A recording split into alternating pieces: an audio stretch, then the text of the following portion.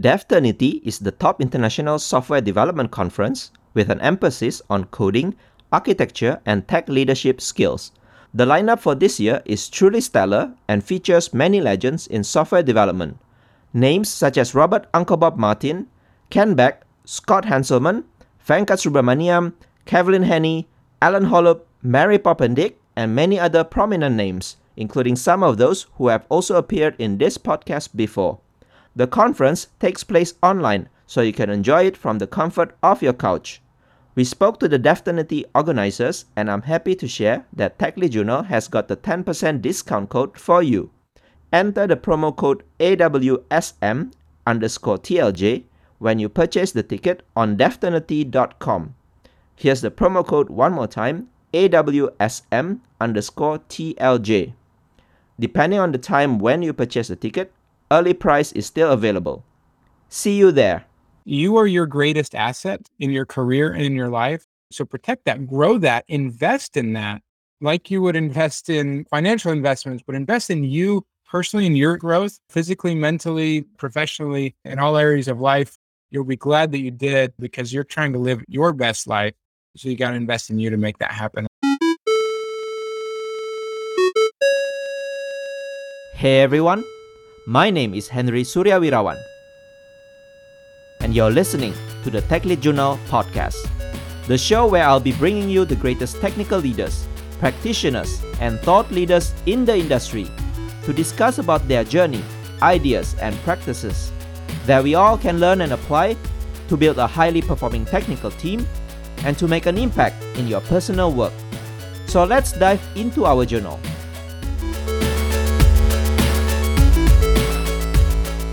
Hello again, my friends and my listeners. Welcome to the TechLead Journal podcast, the show where you can learn about technical leadership and excellence from my conversations with great thought leaders out there. And this is the episode number 95. Thank you for tuning in and listening to this episode. If this is your first time listening to TechLead Journal, make sure to subscribe and follow the show on your podcast app and social media on LinkedIn, Twitter, and Instagram. And for those of you who enjoy this podcast and wanting to contribute to the creation of the future episodes, support me by subscribing as a patron at techleadjournal.dev/patron. Today, we are covering about the engineering career. I'm sure many of you are working as an engineer or are thinking of becoming an engineer. Have you ever thought through how you can optimize your career as an engineer? Or maybe whether engineering itself is the right career for you? Also, what happens to some of us is that after becoming an engineer for a number of years, we do not feel the same enjoyment and fulfillment as we started in the beginning. And then comes up the question of what's next that I should do. How can I navigate my career and even potentially make career transitions? If these are some of the thoughts that you have in mind, then I hope today's episode will be worth a listen for you. My guest for today's episode is Jeff Perry. Jeff is an engineering coach, the founder of More Than Engineering, and the co-host of the Engineering Career Coach podcast. In this episode, Jeff shared the important role of a coach or mentor in our engineering career, especially when faced with all the questions that I mentioned earlier. We first discussed Jeff's engineering career clarity checklist and why it is truly important to find the clarity in our career journey. Jeff then shared the role of an engineering career coach, how a coach can help us navigate our career, and the difference between a coach and a mentor. Throughout our discussion, we also touch on a few other topics, such as the Great Resignation trend and what are some of the things behind it, making intentional career transitions, taking lessons from what Jeff has done in his career, transitioning to a leadership role, and the power of accountability. I enjoyed my conversation with Jeff, discussing about the role of an engineering career coach or mentor, and also the engineering career clarity checklist. And I like the way Jeff explained that we shouldn't navigate our career journey alone. There are people and resources available out there who can help us make better decisions, especially for something as important as our career. If you also enjoyed this episode, please share it with your friends and colleagues who can also benefit from listening to this episode. Leave a rating and review on your podcast app, and share your comments or feedback about this episode on social media. It is my ultimate mission to make this podcast available to more people, and I need your help to support me towards fulfilling my mission. Before we continue to the conversation, let's hear some words from our sponsor.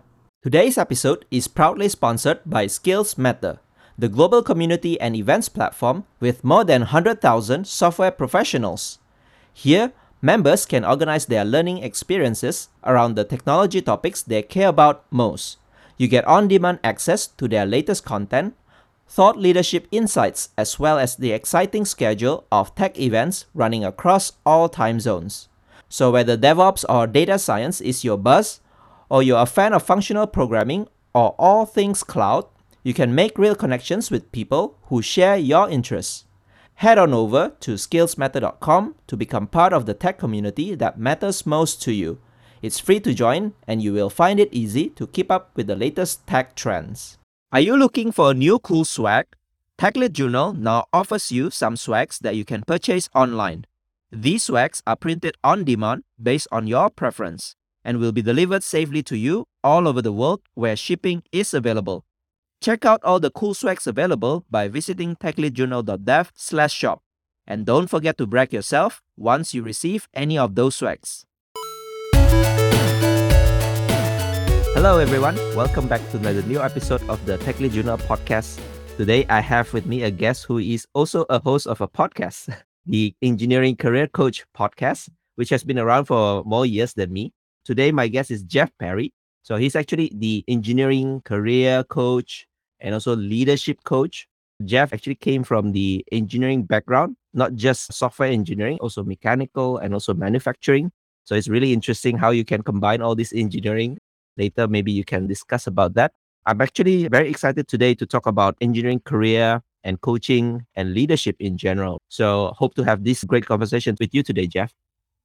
Absolutely. I'm excited about this, Henry. Thanks for having me. Normally, I would start by asking my guest to share his or her story, maybe telling us more about your highlights or career turning points. Yeah. So as you noted, I've kind of taken a winding road through a lot of different technical disciplines and different things. Started when I was a kid, I'd really gravitated towards science and math and things like that, like many engineers did, because there was like certainty in a lot of the things that I was doing there. I always really loved being right and having right answers. From an early age, I think it was ninth grade, I was like, I'm going to be a mechanical engineer. That's what I was going to do. And so I never wavered from that. I went to school, did mechanical engineering. It was great. Then I got into some research during my undergraduate degree, and I was connecting some of the software pieces of mechanical design and 3D CAD systems and things like this. Through that, got connected with an automotive company that wanted to do more of that work. That was a partner in the research that we were doing. And so ended up with a job writing code, even though I'd only had 2 software courses in school. Most of my stuff was on the mechanical and physical hardware side. Here I was writing code every day when I'd only taken a couple of software courses. So I felt kind of like a fish out of water. But I really tried to look at that as an opportunity for me to learn a different sort of industry and really dive into that. So I really enjoyed learning about software frameworks, APIs, agile methodologies, and more in that world. There's a lot of things that I learned and got perspectives of when I was doing that. But I also realized that, hey, for me personally, writing code all day, every day wasn't what I wanted to do. It's not where I found a lot of joy. So I actually had an opportunity to go to a smaller company and dive into my first leadership experience. And they wanted me because I'd also done some like entrepreneurship side projects. I had the mechanical and the software aptitude, and I could really bring a lot of these disciplines together. I really kind of almost became a product owner over technology, trying to grow a new market utilizing existing technologies and find a roadmap for new technologies for the company, where they were doing physical sensors. So there was hardware capabilities. We were working with electrical and mechanical engineers, and we had to manufacture these things, plus the software side, data acquisition systems and things like this in the cloud or on-prem, depending on how we were doing that at the time. And so there's a lot of different things going on there, trying to bring all this together.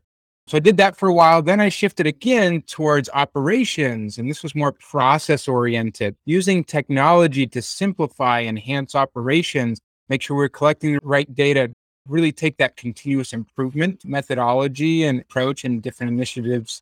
So those are kind of the big shifts in the corporate world. And obviously we can talk more about what I do now. Eventually got to a career plateau where I knew that what I was doing wasn't a perfect fit for me or the company anymore. And so had some tough conversations and even got to a point where I said, hey, if we can find an adjustment that really is a fit for me, be happy to explore that with you.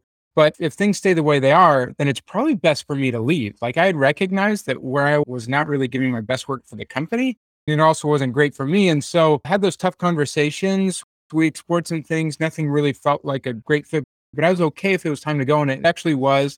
Then it was like, okay, what's next? I didn't actually have anything lined up for me. I wouldn't always recommend that for people, but it's what I needed to do. So I spent a lot of time getting clarity on what I really wanted.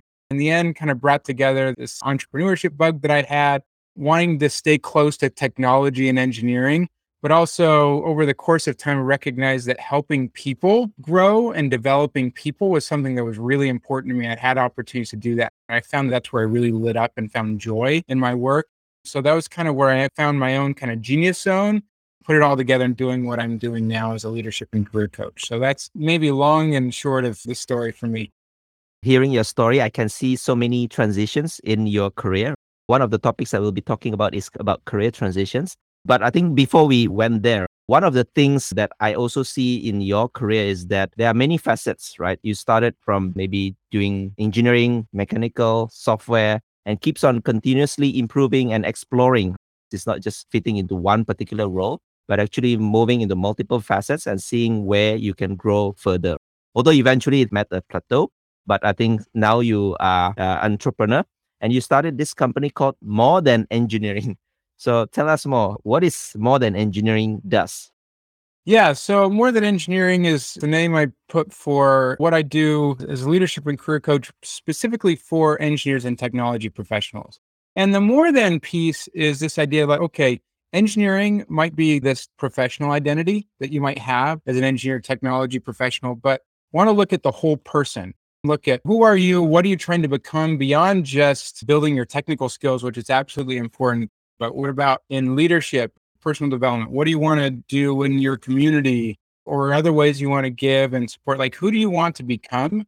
This is really trying to take this larger holistic approach to personal development, but coming from a, hey, I've got this broad range of experience in the engineering and technology world, but I've also now developed a very wide tool belt of things that we can do to look at where you're at and where you want to get to. How do we make that happen? A lot of that is around career development, people trying to say, hey, I'm not really happy with where I'm at right now.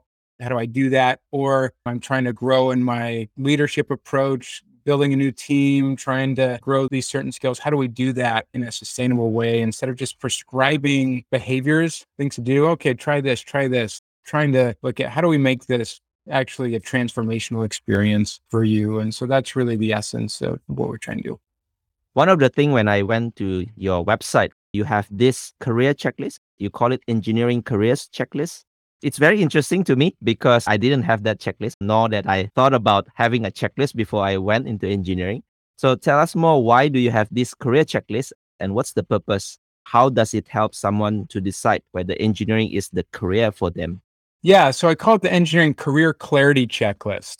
What this is really designed for is those people who are at those points who are saying, I wonder if there's more to what my career could look like rather than just showing up, getting a paycheck and going home and watching Netflix or staying home and watching Netflix if you're working from home. Because engineers and technology professionals have a huge amount of versatility. I mean, I'm an example of that, of like all the different areas I've done. But I've talked to so many engineers who have done so many different things across different technology disciplines, across different roles they've played. They can go deep into tech, they can stay broad, they can work across products, they can work across projects, large programs, leading large teams, whatever that turns into. But there are plenty of people who are like, I know something needs to change, but I don't know what that actually is. How do I find alignment in that so that I'm actually really enjoying? Because I know what I want is to actually wake up and feel excited about work, where right now I'm feeling like I'm being drained and not excited about that at all. So a career clarity idea is like, okay, how do we find that? Two analogies I'll use as ways of thinking: either clarity like a North Star, like the things that you really want to get to that kind of keeps you aligned with where you're going. Or maybe another way to look at it is a set of filters of things like what's really important to you. So as opportunities or things come your way, how do you run those through your filters and see if they meet criteria that are right for you? If so, let's continue to explore. If not, then don't waste any more time on there because you've already identified those things that are most important to you. So there's a number of different tools within that. It's a checklist of activities and exercises you can use to really do some introspective work and identify that North Star, those set of filters that you need to use so that you can get the clarity with where you want to go. So some of the things that you advocate in the checklist is finding the why. Maybe many of us get to work to get paycheck and go on with our lives. I'm not sure whether all engineers really have a clear goal in mind before they start a career. So tell us more about why do we need to find the why, and what are some of the whys that engineering should think about by becoming an engineer? Yeah. And this could be becoming an engineer or a certain type of engineer or engaging like in a certain industry or something if that's really important to you.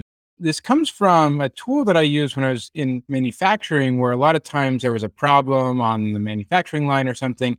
We need to dive into the root cause of it. We use a tool that's pretty common called the 5 whys to dive into root cause analysis and saying, okay, you initially look at what the problem is that you think is the problem. And then you keep asking, well, why is that? Well, why is that? And you keep going deeper and deeper.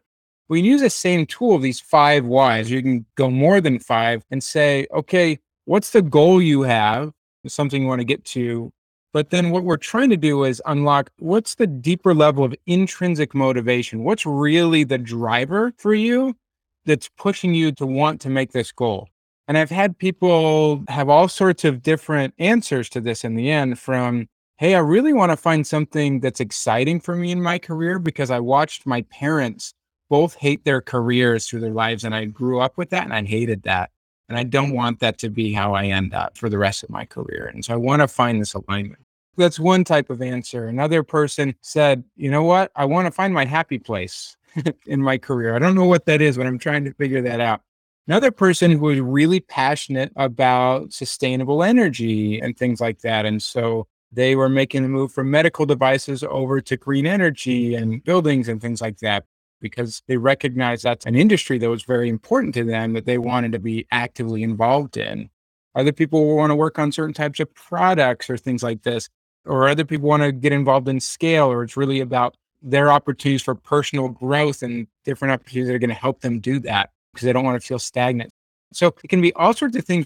But the question is like, what is it for you that really drives you to want to get up and go and do things in your career? And so identifying that deeper level why can be really powerful.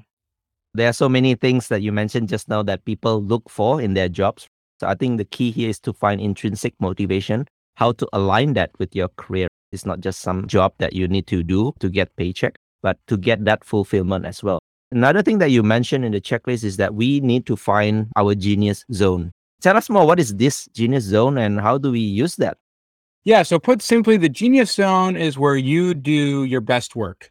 Okay. A couple different ways to look at this, and also recognize that your genius zone can evolve too as you go through different experiences. If you would have asked me 5 years ago about me, hey, can I do leadership and career coaching for engineers, like that wouldn't have been that, because it took me a few years of getting experience of doing training and kind of internal coaching and development inside of the company that I was at for a while, and kind of unlocking that piece of me. And then also having more experience on the technical side to have the broader range of things that allowed me to feel like, hey, I had the confidence that I could do this and I can put that together.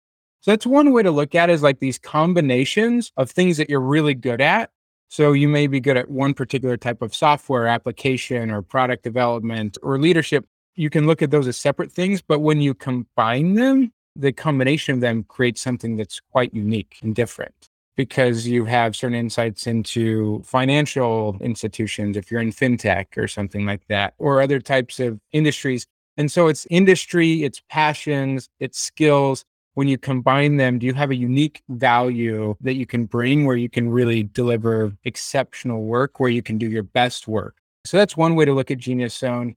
Another way is to look at it like, okay, when do you feel like you kind of get in the zone or in a state of flow? If people are familiar with this, the idea of flow comes from a researcher by the name of Mihai Csikszentmihalyi. I think he passed away a few months ago.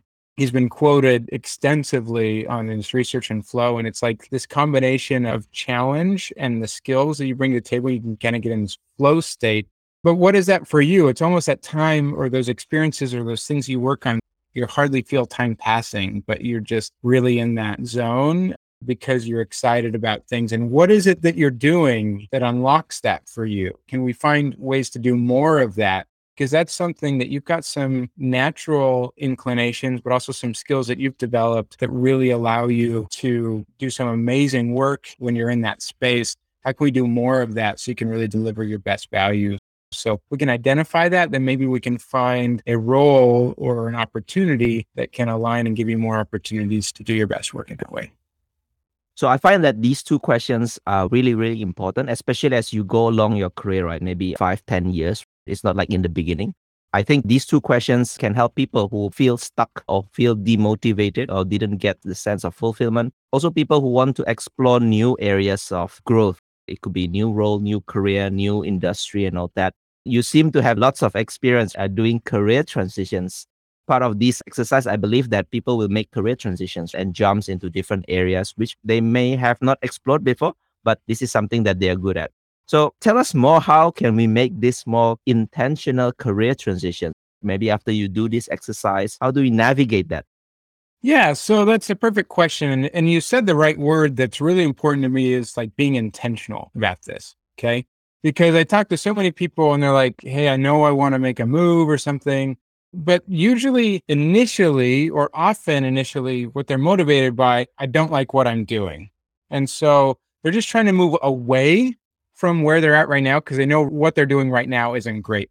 But what we want to do is not just find a new opportunity or job or situation, but the right opportunity and situation for them. It's about being proactive, not reactive, like saying, I want to identify what I want, what's important to me. And then I want to go through a strategic process to go find it and make that a reality. So it's about moving towards what you want to do and become rather than moving away from something you don't want.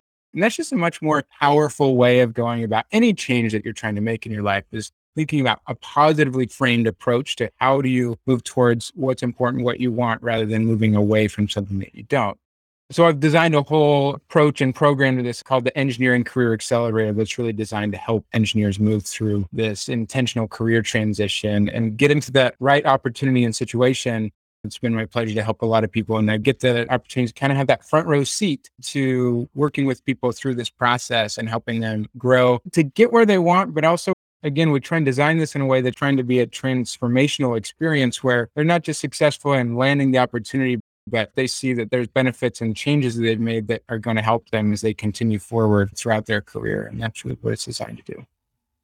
So again, you emphasize the keyword intentional or deliberate here. It really struck me when you said that many people want to make career transitions because they just think they don't want to do whatever they're doing now. It's more about moving away or running away from their situation, but towards where maybe they are not sure about. So this is something that probably is critical, right? When I hear about great resignation or maybe during pandemic, people are not fulfilled or suffering with their career.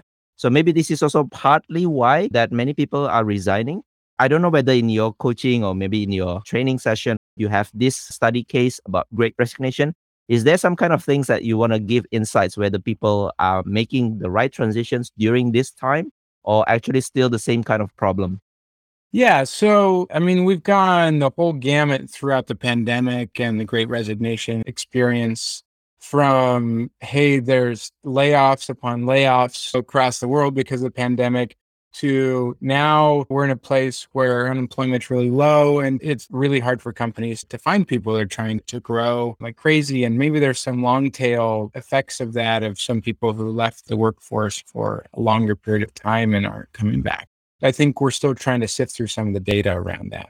But there was some significant data around like 2021. So we were already through kind of the first year of the pandemic. In the US, there was the highest quit rate that we've had in decades. That was significant. I think there's just a lot of people going through that process and kind of stepping back and trying to figure out, okay, what do I really want? So some of that people actually had that time to be introspective because they couldn't leave their homes for one reason or another. Or some people got forced into looking for something else because they got laid off.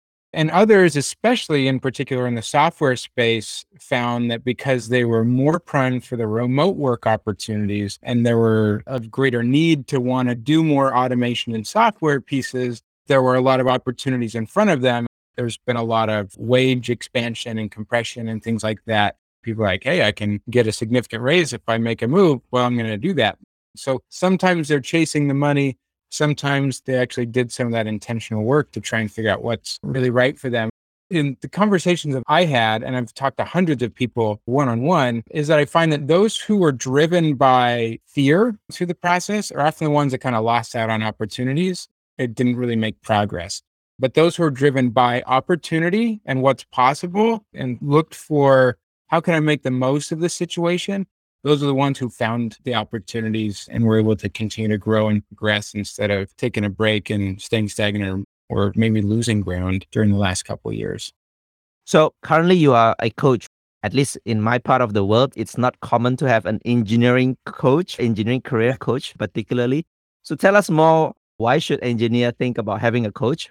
And how does it differ between mentors and coach? Because these two terms always used, sometimes interchangeably. But maybe you can give us clarity why an engineer should look for a career coach. Yeah. So, I mean, engineers are notorious for being problem solvers, right? And figuring things out. That's one of the things that engineers do best. There aren't all that many of us who are coaches specifically for engineers, but there are a few. And because I'm in the industry, I know a number of them. But think about this. I'm just a huge proponent and believer that when we're trying to make changes in our lives, we shouldn't change alone and try and do that alone. We need people in our life to support us and help us through that process. What a mentor or coach can do is really provide that outside perspective, maybe see things in you and where the problems you're going through and the opportunities that are in front of you that you might not be able to see, because we all have blind spots, whether we like to believe it or not, we do. And so we need that help. Mentors and coaches can also help expand your network and give you access to insights and people that you might not otherwise be able to connect to. And also just a big opportunity to give you frameworks, activities, maybe a community to be involved in. One of the most powerful things is the power of accountability you can have, that you are invested in yourself and have someone who is invested in you trying to help you move through this process because you have maybe regular meetings and situations and things you're trying to report on. Then you've got this extra motivation. I've got something I've got to deliver. So there's a lot of benefits, a lot of that. When we think about the difference between a mentor and a coach, maybe the separations, a mentor is often kind of someone who would volunteer to help you. Maybe it's someone in your workplace. Often workplaces will have mentoring programs and things that you can get connected to, or you can just find someone you want to connect to, ask questions on a semi-regular basis, or maybe someone in another community setting that you can connect with. But they just kind of help and you connect with them. It's often informal. It can be formal. It kind of depends on how you set that relationship up.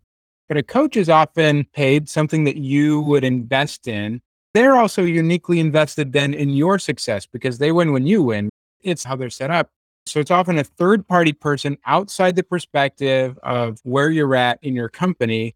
And so they don't have any other agenda to keep you in your company or get you out or whatever, other than you being successful and what's most important to you. That investment in you through that process can be really, again, transformational. Coaches also bring often a more intentional framework and are more proactive in your experience rather than mentors. They'll often show up and like, okay, what questions do you have for me? And they can be fabulous and wonderful, but a coach is more like really bringing something to the experience more often than a mentor would. So you mentioned a technique which I find really interesting and also powerful, this power of accountability. Again, I'm not sure, but I can just look from my personal experience. Sometimes I don't do this accountability for my career. So things could be just thinking in our head or just consulting with our family members. But the accountability, I think, is a very unique angle that people can explore. Tell us more about how can we find accountability partners or maybe some kind of accountability framework for us to navigate our career. How does this work? And maybe you can give us examples. How can this accountability help someone to navigate and make career transitions? Yeah, so you can use accountability in any area of your life. To put some data to it, I think the Association for Standards and Training Development, ASTD, did a study on the power of accountability from someone who's got a goal that they want to accomplish. You just have the idea of a goal, there's about a 10% chance that you're going to do it. If you like write it down, it increases like 25%. If you tell someone, it gets up to like 50%. But if you get to the point where you have someone who you're accountable to, that you have a specific date set up to be accountable and deliver to them on a specific day, it's like 95% of the time you're going to deliver on that. So we go from 10% of I have an idea of something I want to do to I'm accountable to someone. I've got a specific date tied to that deliverable.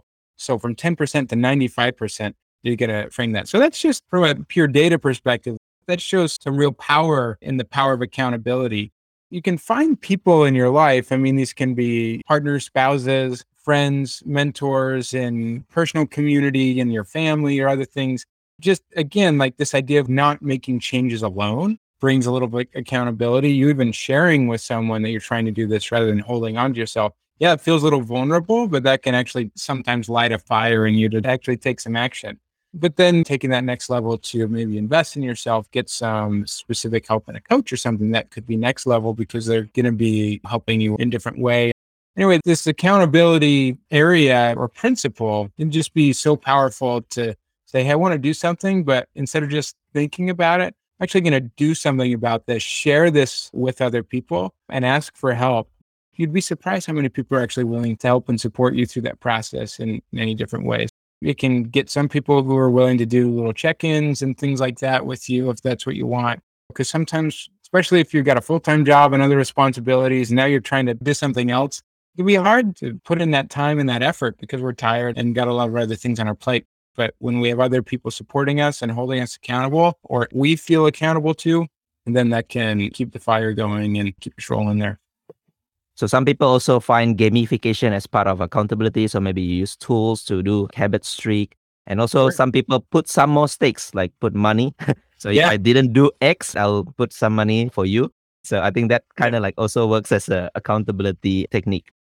I've got a friend who's wanting to write a book. And so if he doesn't get that book manuscript submitted by a certain time this year, then he owes me $500. That's going to light a fire for him. So it's just a funny way that works for him. That negative pressure doesn't work for everyone, but that's something that's really pushing him. I rail him on that whenever we talk almost every week.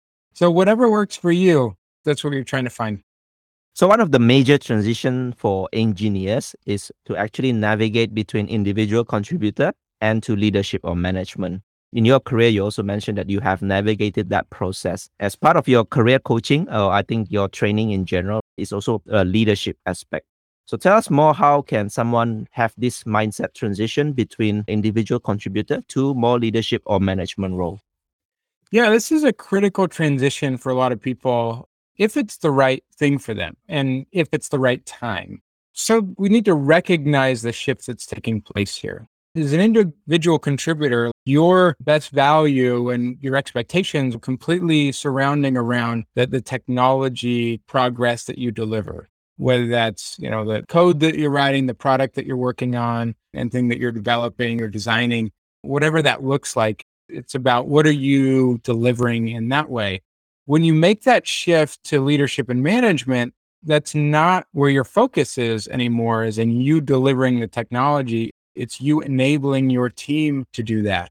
And that's a shift. And it's really hard for many people to let go of the direct ownership of this is the code that I wrote and I own and I know it. A lot of times you're kind of having to give up your baby. You were working on it for a long time, especially if you're like staying on the same team and then becoming the leader. That's really difficult. Or even if you're shifting things, you just have to completely let that go and hand that off. But that impulse to, I don't know exactly, so I'm going to go in and solve that problem for them. That's not enabling them both to make the best decision in the moment, but also to enable them to grow. And that doesn't mean that you shouldn't bring in your technology insights. It just means that you need to step away, recognize that your shift from, you're not going to be writing code or diving into the details of everything on the technology side.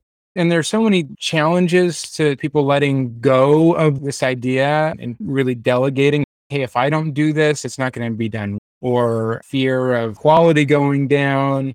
Or if I don't do this, it'll take longer. Then I need to train people. There's all sorts of things. But that's really what the shift is about, and really taking the personal approach to how can I enable them, but also help them grow to become the people and the professionals that they want to become, And how do I align their goals with the company needs and work across these various things? And so there's a deeper level of understanding.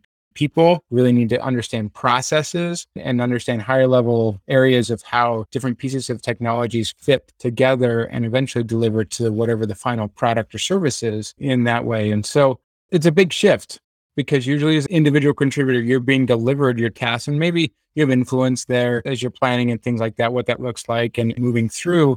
But then suddenly as a leader, you're identifying those and managing across multiple people and working across functions usually.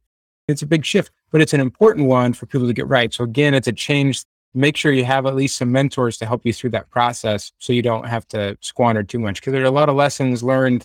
There's going to be a lot of frustrations. There's imposter syndrome. There's fear and uncertainty there. You want to make sure you have some help as you move through that. You mentioned that it's very critical to have mentors. So when I look back to my career, when I made this transition, I didn't have mentor per se. So it's more like winging it, maybe reading books or consuming whatever resources that you could find. But I think having that mentor could really help accelerate that process, right? So that you are not stuck in the loop of fear or imposter syndrome, like you mentioned, or maybe sometimes just clueless. What should I do? Because you're dealing with a totally different kind of a challenge altogether. And letting go is one part that I think many people who will transition from individual contributor to managers suffers a lot.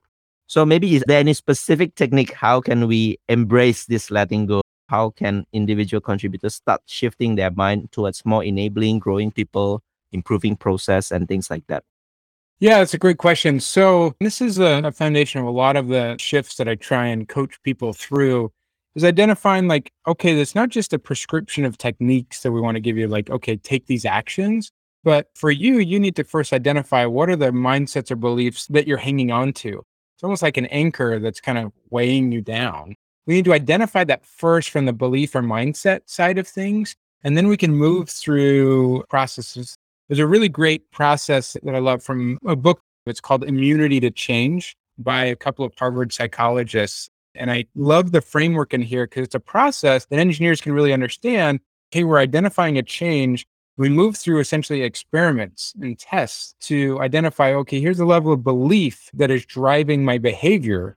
Well, I need to identify and move through some experiments and collect data to challenge these beliefs. If I can move through that process, then suddenly the power that belief and mindset has on me starts to diminish because the experiences I'm having are telling me that what I thought was true isn't actually true. It diminishes that. And suddenly we're shifting the mindset that's driving a new set of behaviors that we're trying to have. Because the end goal, the behavior shift, it's pretty easy to outline what that looks like in terms of delegate, trust, don't micromanage, all that sort of stuff. Not that hard to identify, but how I as an individual move through that process, that's going to be different because there may be different things that I'm struggling with to let go than you would or someone else. It's really identifying that deeper level mindset and belief that is holding us back. There's this process. People can go to the book or certainly reach out to me and we can talk more about what that would look like to really move through that process. It's amazing when people would do that. Like I had an engineering leader that I worked with. He was kind of notorious for just kind of taking it all on his own. Really struggled with, if I don't do it, it's not going to be done, because he was really closely connected to customer projects and things with what he was doing. And so we worked together on this and identified how to run some experiments and things and hand some things off. And he's like, you know what? We started this new project and I started it off with someone on my team to really take ownership of that. 3 months ago, I wouldn't have ever been able to do that. I wouldn't have been able to trust that and I wouldn't have had that set up. So it was amazing and they're doing a great job with it.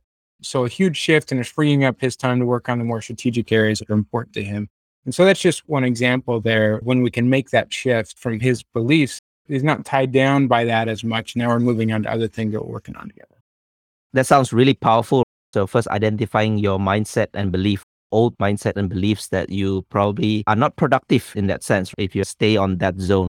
So I think as in any kind of change, either it's habit, it's a personal development, identifying mindset first, I think is the key for many kind of transformative experience. So I think partly by becoming a more effective leader, it's also about changing your mindset and beliefs from IC mode to more management and leadership role. If there are some kind of attributes that leaders should have, maybe if you can give some tips for people here who just made that transition or who are still clueless and don't have mentors, what would be that attributes? What do they need to look at? And maybe just practical tips for them. Yeah. So, from an attribute, one of the things that's really important to me and something that I've been working on the last few years since I got into this coaching and training role is the idea of seeing people as people.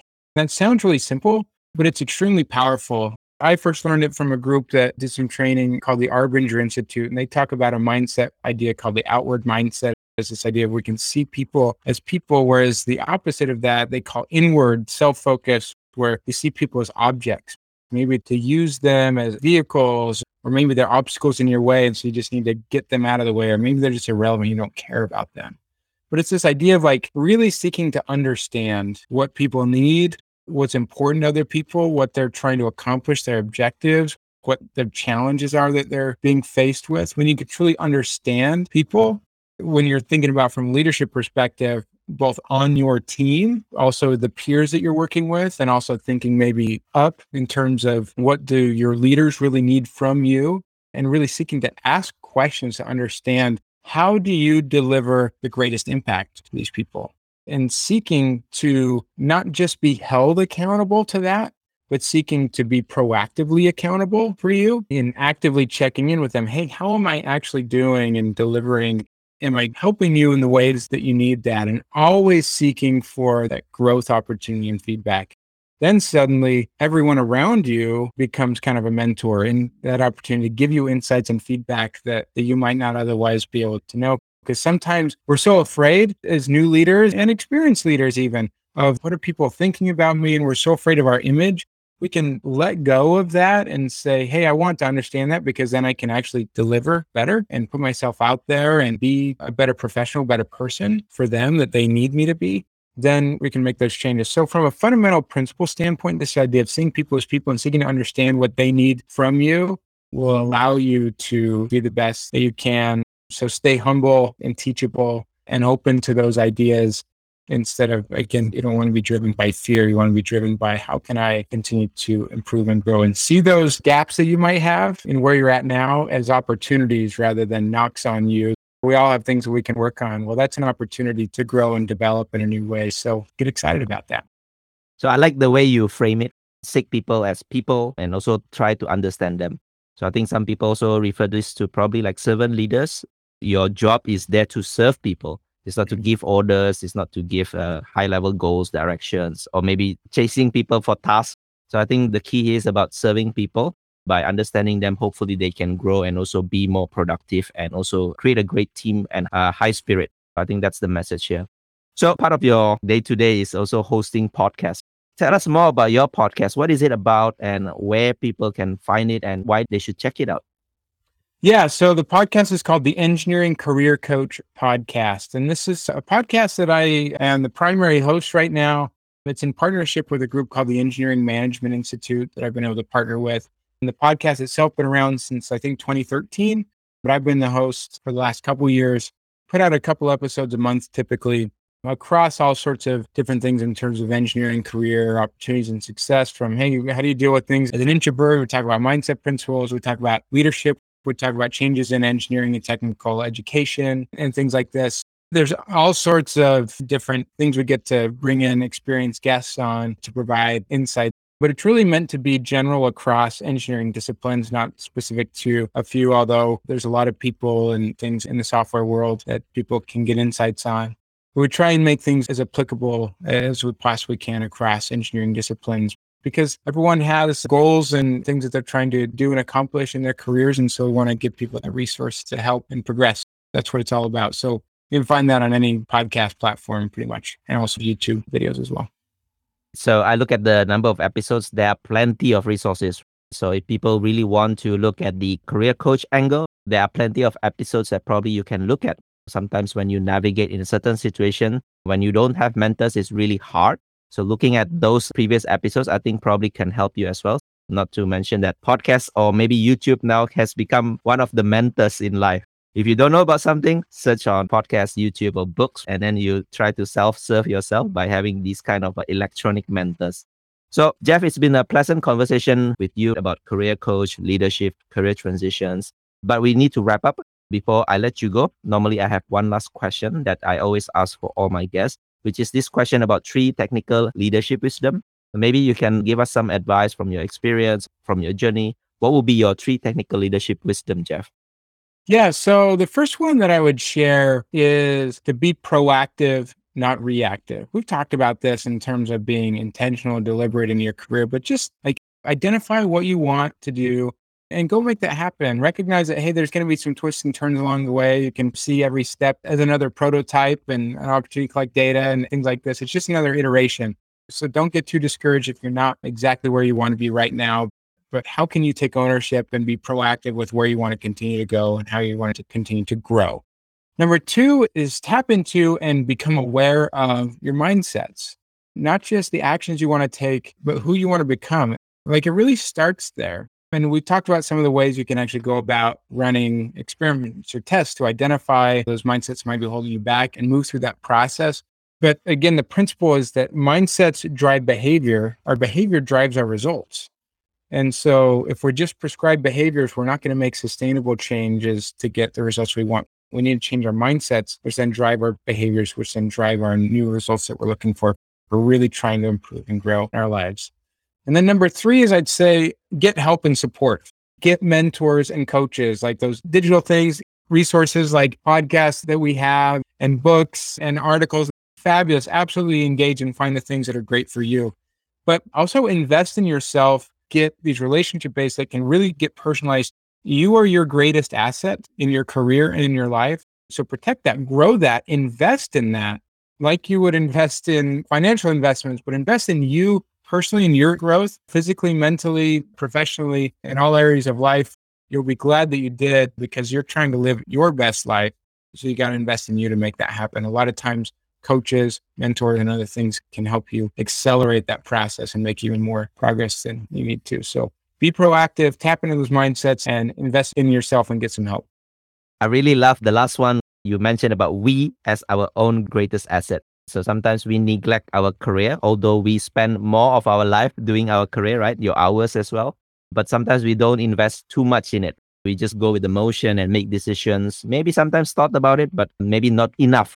So the key here is try to invest in ourselves, find mentors and support. So thank you so much, Jeff, for all those wisdom. For people who would like to connect with you, continue this conversation, any place where they can reach out? Yeah, a few places you can find me. I'm pretty active on LinkedIn. You can find me, follow, or connect with me there. Just search Jeff Perry. You should be able to find me there. Primary website is more-than-engineering.com, or you can find some free training, especially for those looking for career transitions, engineeringcareeraccelerator.com. Especially also, we were talking about the career clarity checklist earlier. People can get that at engineeringcareeraccelerator.com/career-clarity. So people can get that as a free resource for them. Those are a few places I'd send them. A lot of stuff to go check out, but I got a ton of resources. If you reach out to me personally, I can point you in the right direction. Thank you so much for your sharing today. So I hope that this gives some people clarity as well in terms of navigating their career. It was a pleasure, Jeff. Thank you so much. Yeah, thank you so much, Henry. Looking forward to connecting some more. Thanks. Thank you for listening to this episode and for staying right until the end. If you highly enjoyed it, I would appreciate if you share it with your friends and colleagues who you think would also benefit from listening to this episode. And if you're new to the podcast, make sure to subscribe and leave me your valuable review and feedback. It helps me a lot in order to grow this podcast better. You can also find the full show notes of this conversation on the episode page at techleadjournal.dev website, including the full transcript, interesting quotes and links to the resources mentioned from the conversation. And lastly, make sure to subscribe to the show's mailing list on techleadjournal.dev to get notified for any future episodes. Stay tuned for the next Tech Lead Journal episode, and until then, goodbye.